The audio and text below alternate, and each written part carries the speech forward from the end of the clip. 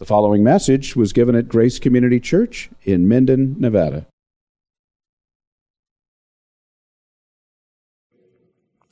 Well, let's take our Bibles and turn to Malachi. That's the last book of the Old Testament.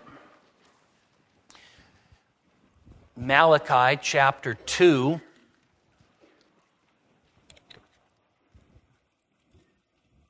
The reason that we're doing Malachi in Sunday school this morning is because I had somewhat misjudged where we would be for Christmas Eve, and I thought a sermon on God-hating divorce would not be the most appropriate Christmas Eve sermon, and so we wanted to get to a messianic passage in Malachi, and in order to do that, we need to take some time in Sunday school.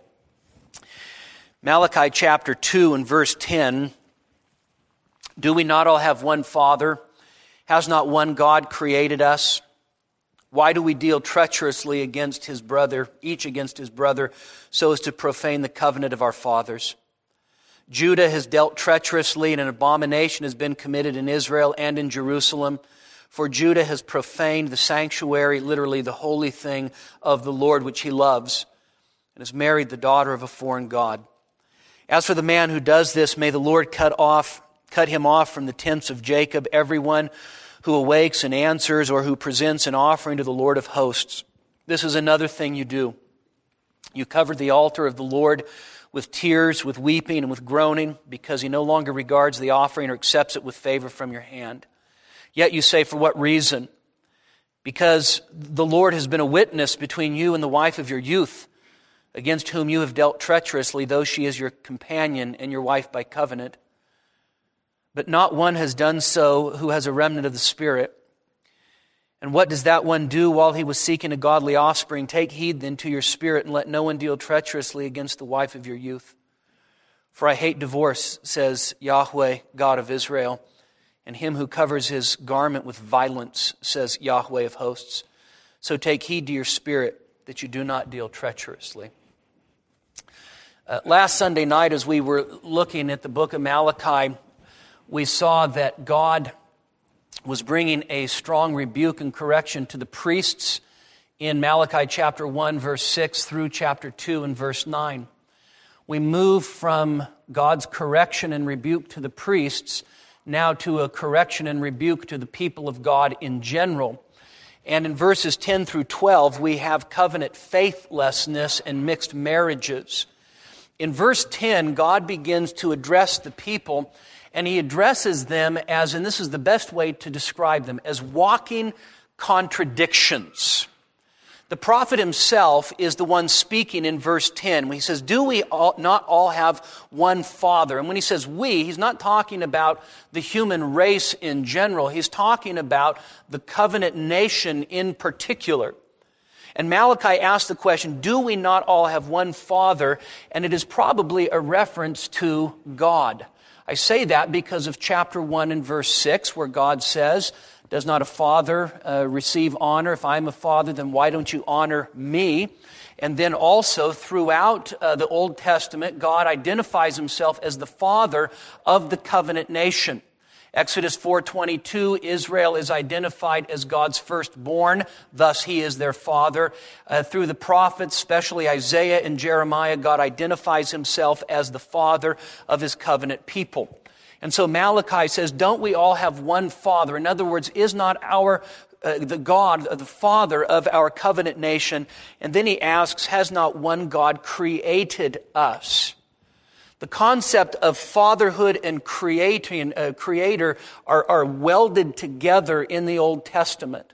The God who made is the God who is the Father, and he is the creator of his people. And so, for instance, we sing it sometimes, Psalm 95, "Come, let us worship and bow down. Let us kneel before the Lord our Maker, for we are his people, the sheep of his hands." And so the idea is that the Father and God of Israel was none other than Yahweh himself. He was in special relationship with them, and because of that special relationship, as Father and as God, they were to live a certain way.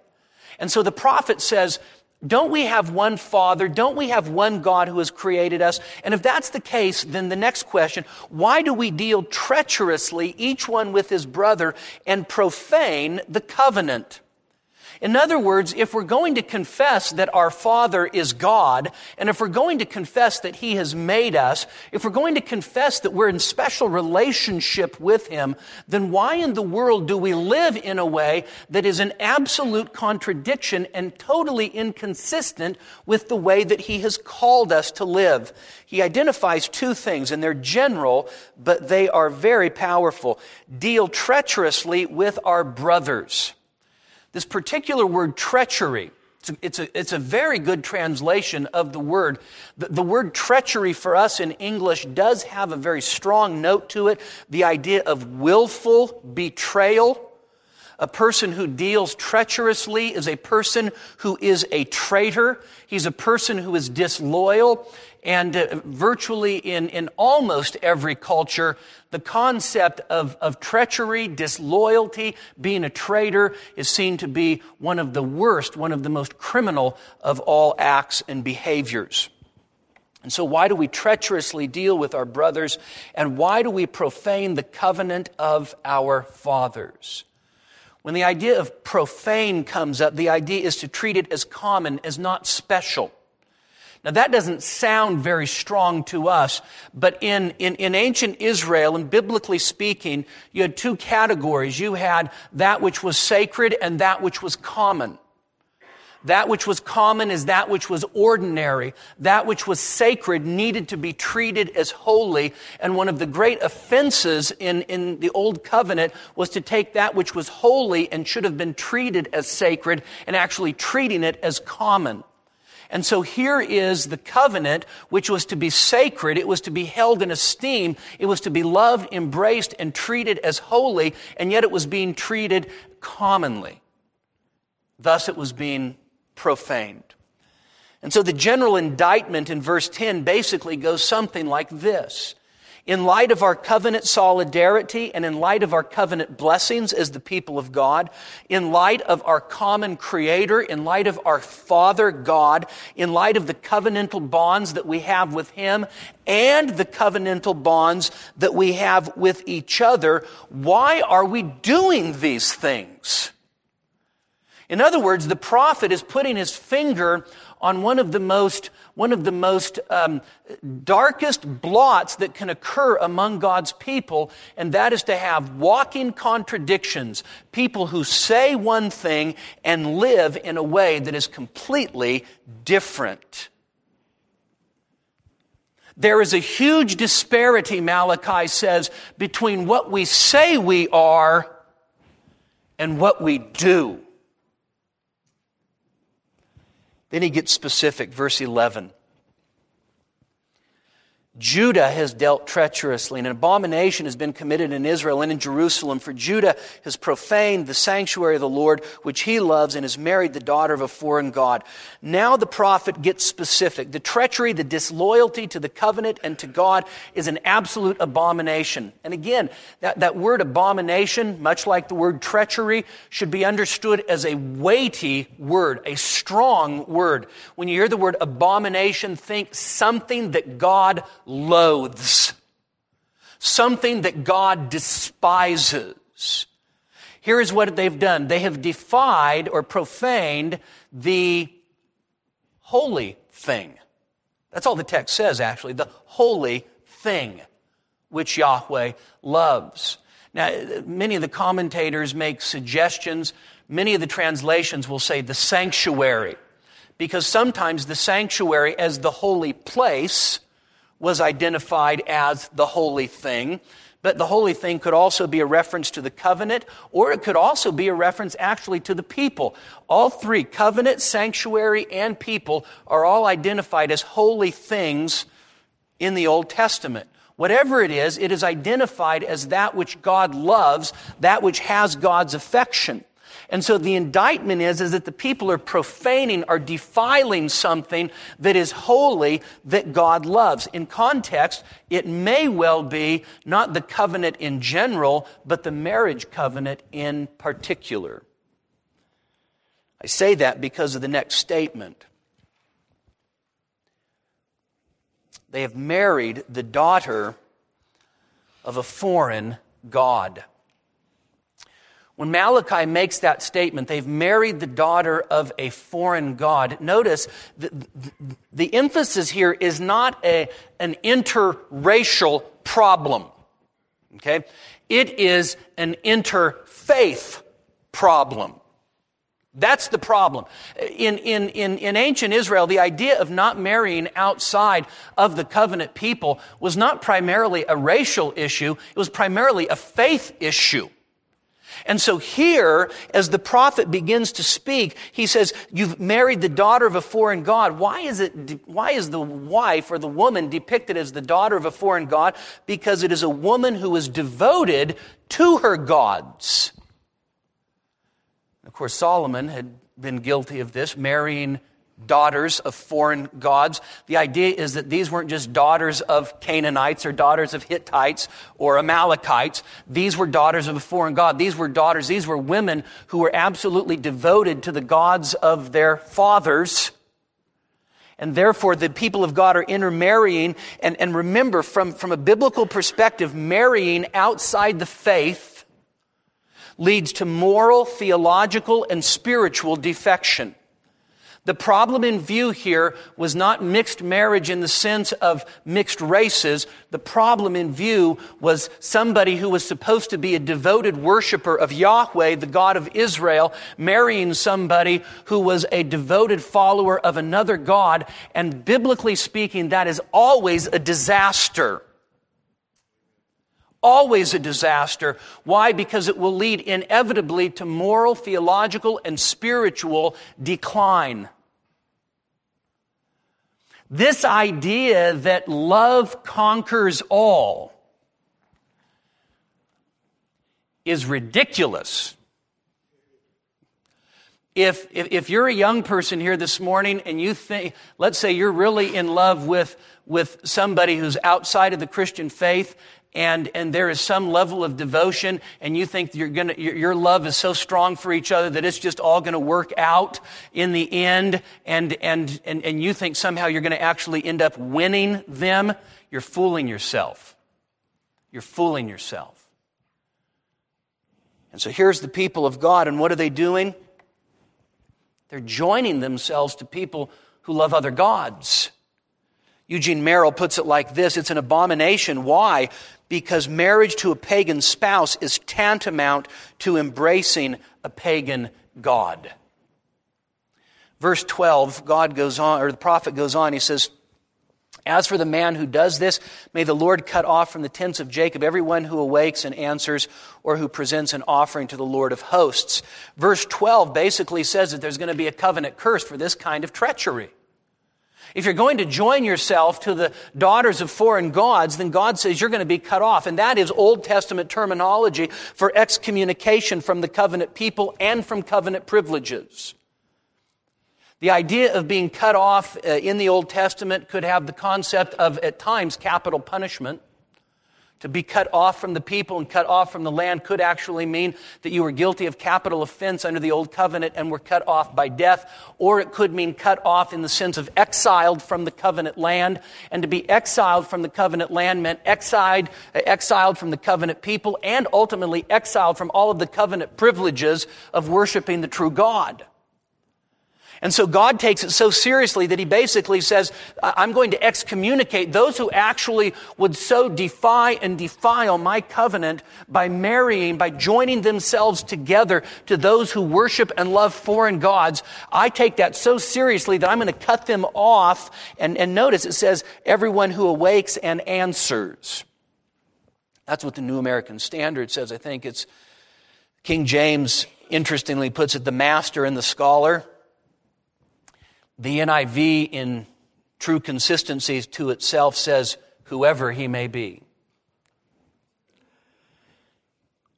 When Malachi says he'll be cut off, he who answers, or he who awakes and he who answers, is no doubt an idiom for every last man. And the idea behind it may be, you can't be very dogmatic, but it may be the idea that in any given settlement in Israel, you had watchmen at the farthest parameters of the settlement. And one would call to the other. And so the idea would be, another biblical imagery would be from Dan to Beersheba. From him who awakes to he who answers, to the one who calls out from this end of the settlement to the one who answers on that end of the settlement, even those who are still worshiping the Lord. In other words, the people of God were living one way. They were marrying foreign women who were devoted to foreign gods. God says, I'm going to cut them off, even those who continue to still worship Yahweh. And you can start to see the hypocrisy that is running through the people of God. I'm going to take for myself a foreign wife, and there may have been some reasons for that, by the way, that we'll look at in a minute. I'm going to take for myself a foreign wife who worships a foreign god, but yet I'm still going to continue to do the stuff that I'm going to do. This is the blindness of hypocrisy. I can defy the command of God in this area of my life, but as long as I continue to do some external things, I'll be okay. And God says, no, you won't. You'll be cut off too. That brings us to verse 13. This is another thing that you do. There's another indictment. You cover the altar of the Lord Yahweh with tears, with weeping, with groaning, because he no longer regards the offering or accepts it with favor from your hand. One of my favorite movies is Tombstone. And one of my favorite characters in the movie is Doc Holliday. And at the end of the movie, Doc, of course, had been deputized before the shootout at the OK Corral. And he has a U.S. Marshal's badge. And he's about to get into a gunfight, taking Wyatt's place against Johnny Ringo. Okay? It's a true story. Quit laughing. And as he is about to get into this gunfight and basically kill this person, he takes the badge off and he says, "My hypocrisy can only go so far." And he tosses the badge. My hypocrisy can only go so far. The people of God in verse 13 have no limits to their hypocrisy. There is no sense of my hypocrisy can only go so far. In fact, their hypocrisy has no limitation whatsoever, and it is absolutely blatant. Here they are, they're marrying against God's revealed will. God says, don't do this, and they are blatantly doing this. We're going to find out actually that they were also divorcing their wives. They are doing their own will. They're doing their own thing. They're following their own lusts. And then they act pious and contrite when they go into the house of God. They lay across the altar. They cover the altar with their tears, crying and moaning in some incredible display of contrition. And God is far from them. God doesn't answer their prayers. He doesn't receive their offering. And He does not, He says, I'm so far away from you right now because of what you're doing. And here they are crying and moaning. Why? Why, God? And yet that very picture oftentimes is a reflection of the way that we really are.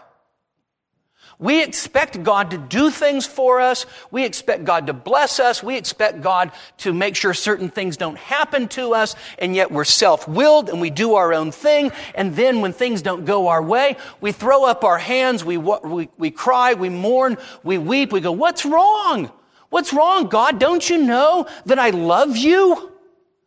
Don't you know that I'm worshiping you the way that I'm supposed to worship you? Don't you see our tears? Don't you give heed to the offerings that we're bringing? I mean, I know it's a three-legged lamb with one eye.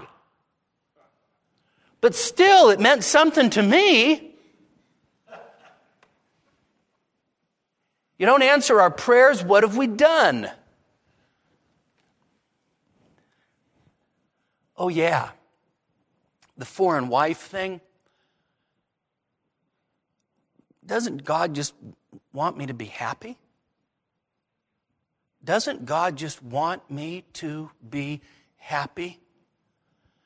That is one of the foremost justifications that I hear to violate the revealed will of God. God wants me to be happy. I agree, God wants you to be happy. But He wants you to be happy by being holy. And so here are the people, and they cry and they mourn and they weep. God doesn't hear us. God doesn't accept our offerings. What's wrong? God is not being fair. And then God says, you say, for what reason? You want to know why I don't accept your offerings? You want to know why I don't hear your prayers? You want to know why I don't bless you? Notice verse 14, it's powerful. Because Yahweh has been a witness between you and the wife of your youth. The way that God begins to answer this is to say, okay, you who are covering my altar with your tears, you who are moaning and groaning and crying that I'm far away, and you say, why are you doing this? You want to know why? Because I was a witness. I stood right there in the midst of the assembly, and I heard your vows, and I saw the covenant. I am a witness to the covenant that you've made. I know this is one of the things that is always weighty whenever we do a wedding. We'll have, and it doesn't matter if it's 5 people who are witnesses or 500 people who are witnesses. The bride and the groom come in together, and you know what they do? They exchange vows. And you know what I'm always careful to say? That you're making these vows today. You're exchanging these vows with an oath before God and these people. These people are witnesses. They're watching. They're listening. By the way, your responsibility in a wedding is to actually hold the parties responsible to their covenantal vows.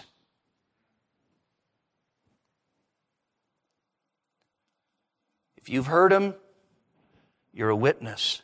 God says, I was there. I'm a witness. I'm a witness between you and the wife of your youth. Now, this expression, the wife of your youth, reference to the woman that he married when he was young, when he was full of love and devotion and ambition. The wife of his youth is the wife who has given him his children, the one who had his affections, the one who had lived with him through the toughest parts of life, the one who helped put him through school. When God says the wife of your youth, what He wants to register in the mind of the offender is you need to recall what you said. You need to recall what you had. You need to recall what you were. You need to recall what you wanted. And now she's scorned. Now she's held in contempt. Now she is held at arm's length. Now she's put out. And then notice the next way that God describes the wife. Your companion and wife by covenant. Your companion. Peter's language, co-heir of the grace of life. God never ever intended for there to be the unbiblical male chauvinism of the rabbinic perspective that permeates the intertestamental period and the first century. The idea that the rabbis had was that women were second-class citizens. You can never find that in the Bible. The wife is bone of my bone, flesh of my flesh. She is one. She too is made in the image and likeness of God. She is partner. She is companion. As Matthew Henry says, and I quote this in every single wedding, Matthew Henry wrote some 400 years ago that woman was taken from the rib of a man. from his side.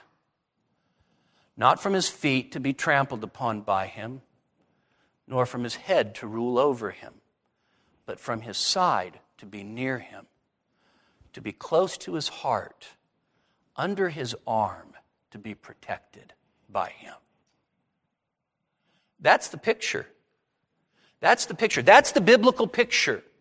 Yes, there's such a thing as male headship. Yes, the husband is to be the head of the house, but he's a servant leader. And the wife and the husband are one flesh, co-equal heirs of the grace of life. And God says she is your companion and your wife by covenant. She's the wife that you've been bound together with as one by God. That's why we always say, what is about to happen here is that God is about to take two and make them into one.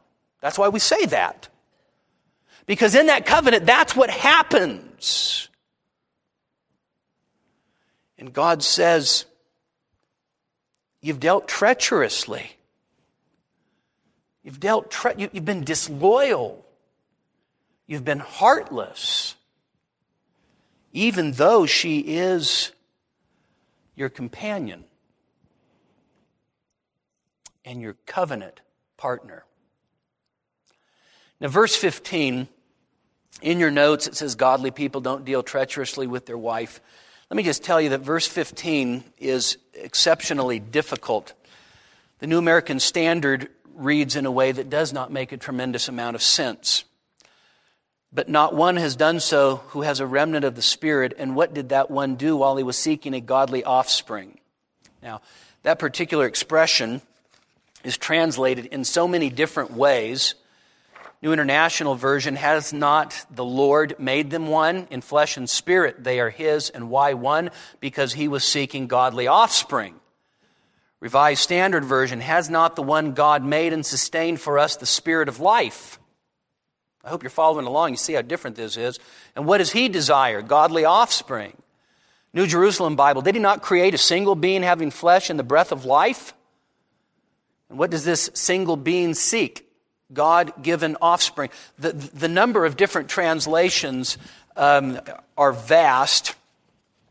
And I like the realism of Douglas Stewart, an Old Testament commentator. He says, because of the difficulty of the Hebrew wording of this verse, particularly the first half, it has been interpreted in a great many ways. Indeed, Vanderwoode wrote, Malachi 2:15 is one of the most difficult passages of the whole Old Testament, and it would actually be hopeless to record all of the attempts that have been made to explain the verse. Stewart goes on, he says, what are we to do? Most commentaries sort through the options, pick one, and then attempt to justify it. This is meritorious in its motive, but ultimately fruitless. My approach is somewhat different. I would advise the reader that since nobody really understands what the point of verse 15a is making, the worst thing that could be done would be to assume that it can be understood. And so it's a notoriously difficult passage. And so what do you do with a notoriously difficult passage? Well, you recognize it's notoriously difficult, and then you try to find out what in it can you understand. And here's what you can understand. The second part of verse 15. Take heed then to your spirit, and let no one deal treacherously against the wife of your youth.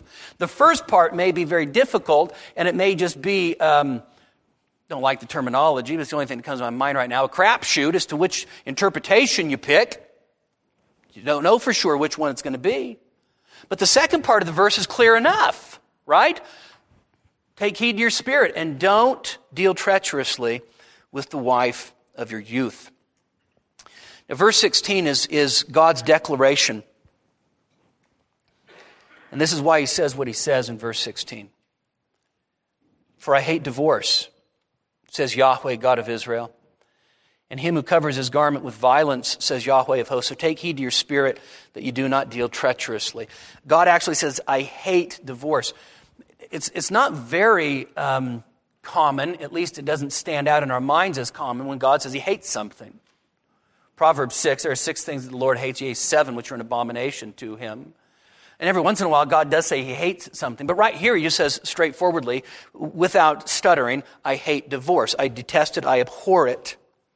Alan Ross makes this comment based on the strong language. He says, God is emotionally involved in the lives of his people. He hates it when they destroy their marriage because he knows the pain that will cause and the effect that it will have on their faith for the future.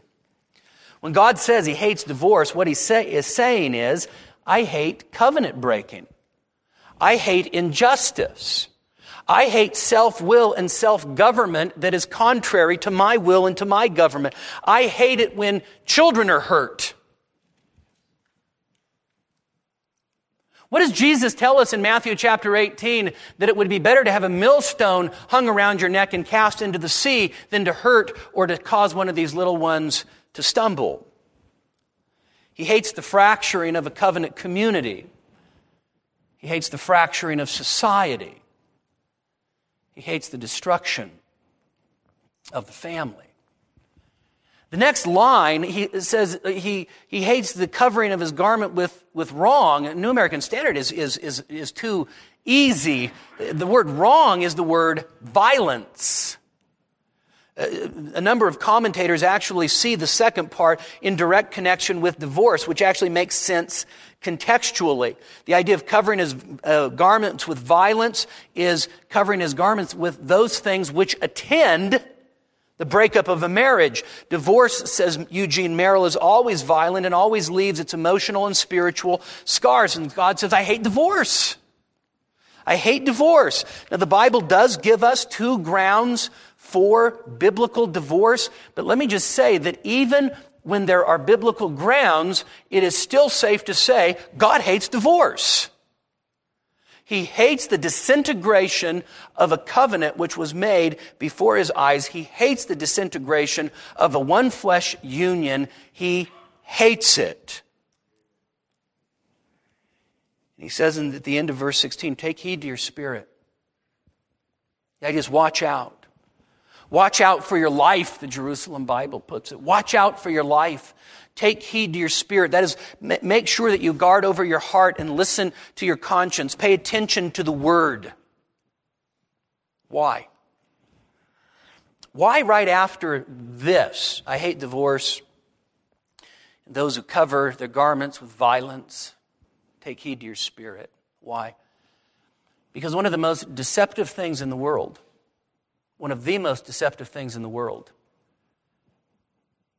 is a relationship with somebody of the opposite sex. It's one of the most deceptive things in all the world. Why? You know why. Because you're in love. Right?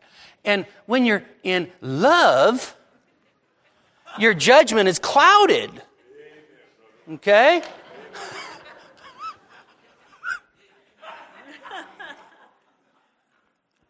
How many times, one of the most common things that we as elders see is a young person who has been devout and sincere in their faith.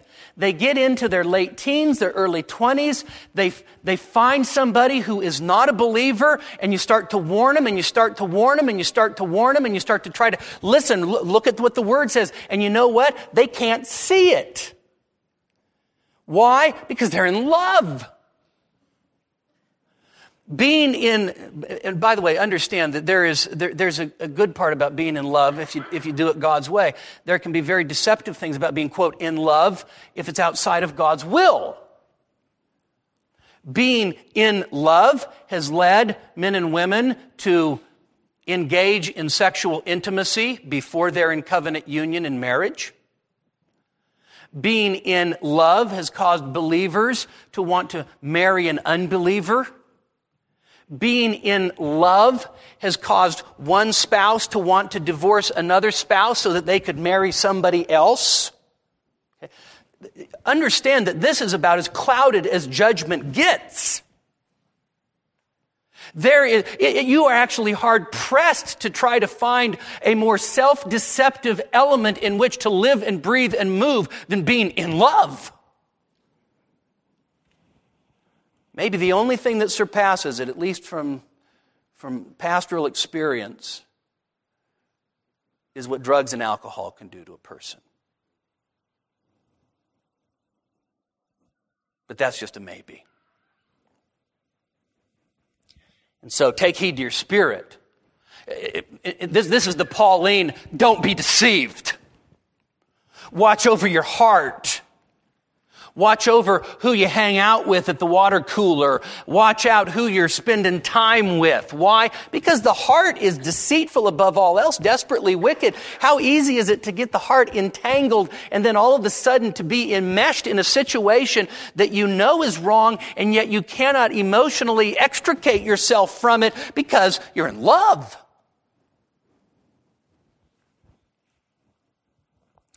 It's a pretty potent passage, I think, don't you?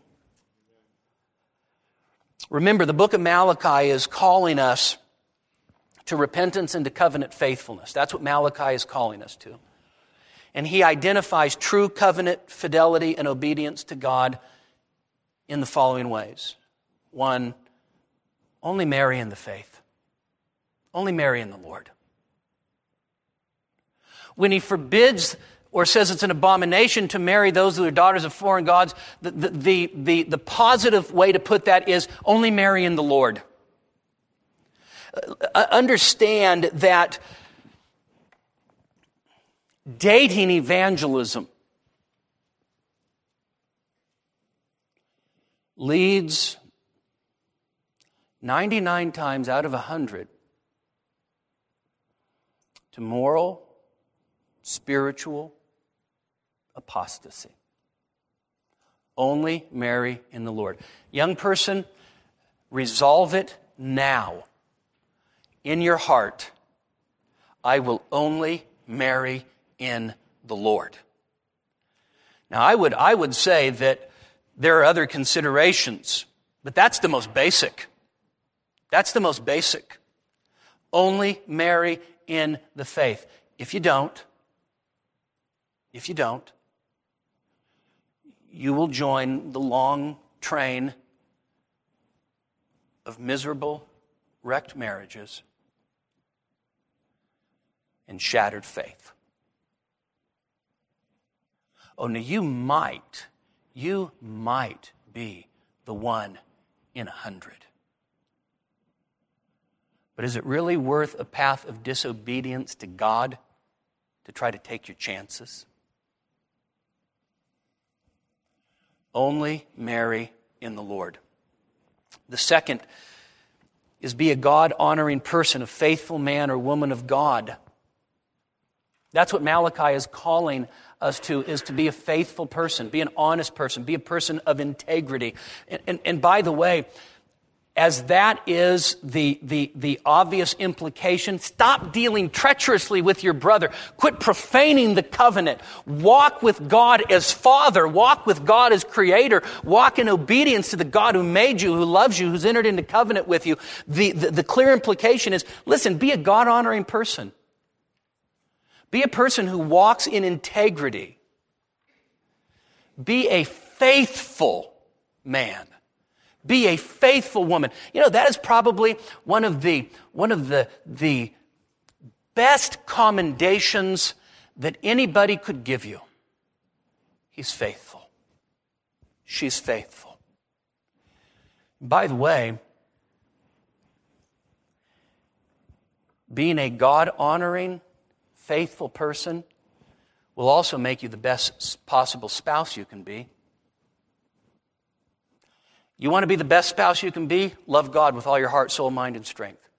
You want to be the best spouse that you can be? Be a God-honoring person who is faithful above everything else to his God. I told Ariel when we were first married, watch my walk. Watch my walk with Christ. And as long as you see me walking with Christ, you have no need to worry. But if you see my walk not matching up with my talk, get my attention. The best spouses are those who are faithful to Christ. Third, be a faithful husband or wife and honor the marriage covenant and love your covenant companion. Love your covenant companion. Just stop and think about the words that are used. Wife of your youth, companion, wife by covenant. J. Adams says marriage is a covenant of companionship. And what Malachi is motivating us towards, compelling us towards, is to love your husband, love your wife. Husbands, don't covet a newer model. Don't covet a newer model. If all you are interested in is what you can see with your eyes, if all you're interested in is what tantalizes your eyes, no matter how beautiful your wife is, no matter how thin she is, no matter how shapely she is, there will come a day when gravity will take effect. There will come a day when Miss Clairol will become your wife's secret best friend. There will come a day in which the marks of bearing your precious children will be unerasable. And if the only thing that you've cared about is a firm body and good looks, you will start looking for something else. Love the wife of your youth. She is your covenant companion. And when you have that kind of love, her hair could fall out. You could care less. When you have that kind of love, the wrinkles may set in, but you could care less. When you have that kind of love, and you know the kind of husband you've been, you know that you're the one that's given her those gray hairs. Sorry. Special word for husbands. Turn over to 1 Peter chapter 3.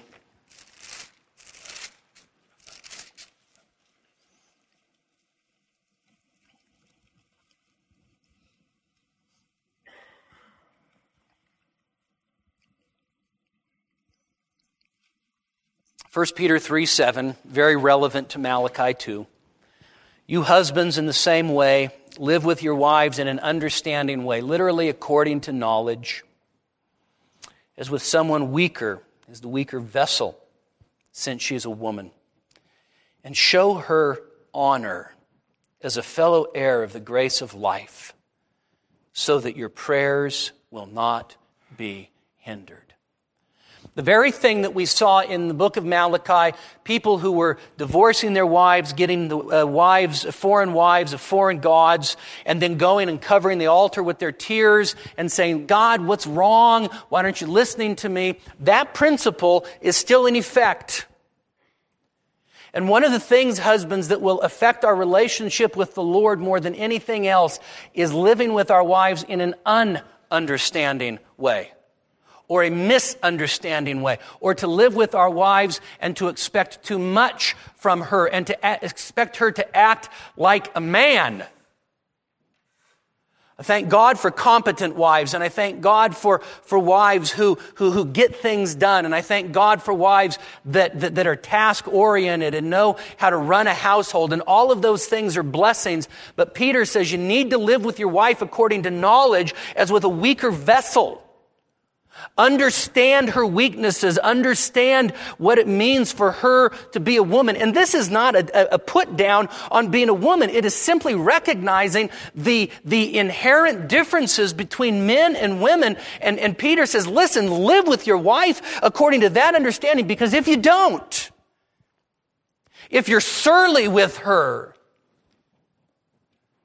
if you're hard on her, if you mistreat her, your prayers, just as in Malachi's day, will be hindered. There are times where if I've been too hard or too short or too impatient, I leave the house and I come here and I sit down at my desk and I open my Bible. And I try to get from verse 9 to verse 10. There's something right inside of my heart that says, you knucklehead.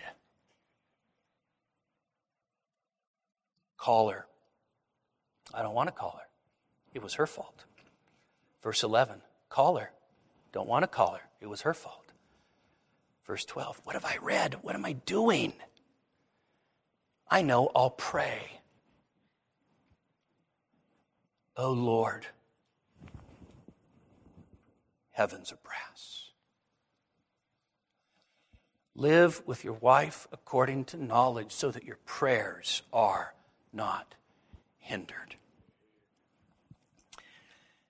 Next, a special word for divorced people.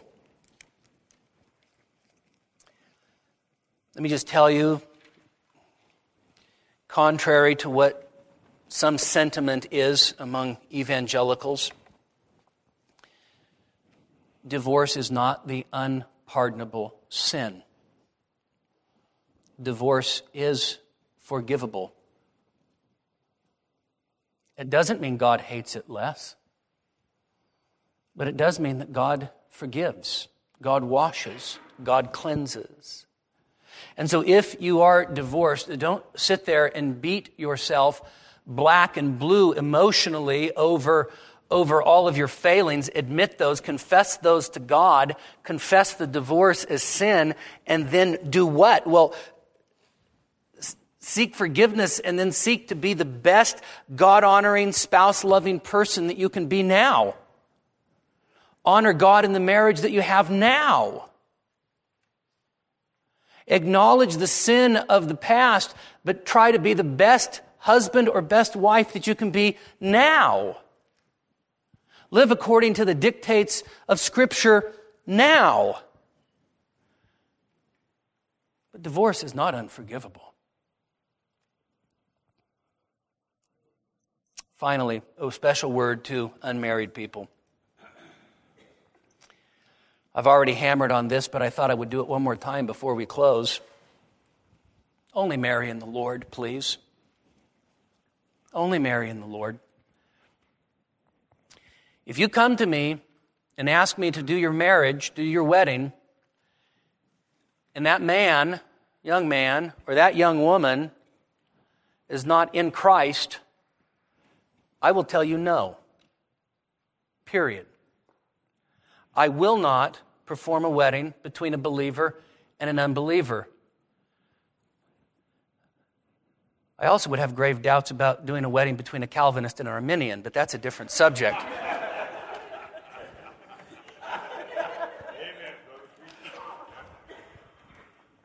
Don't do dating evangelism. It doesn't work.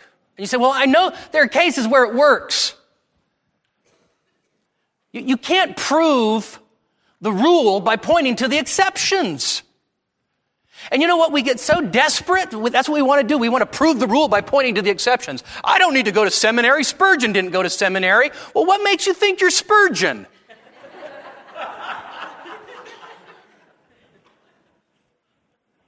We try to prove the rule by pointing out all the exceptions. And the fact is that exceptions are just that. They're exceptions. Don't start to get involved with somebody who's not in the Lord. It will be an absolute disaster. But more than that, it is a self-willed defiance against God's revealed will.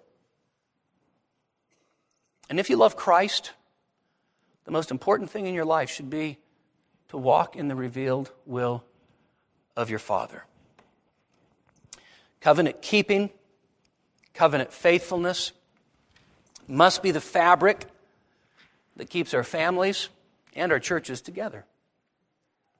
It's what must keep our marriages together, and it's such faithfulness that honors God and that God honors. And so may God be honored in this place, in our faithfulness to each other, to our spouses, and may we walk in integrity before our Father and our Creator. Let's pray. Father, you alone are a great God. You are powerful, and you are kind. You are awesome, and you are merciful. And Father, we pray that we would take this word to heart. We pray that we would take heed to our spirit. We pray that we would hide your word in our heart and walk according to it. And Father, we pray this morning, especially for those who may have wounded consciences because of a past failed marriage.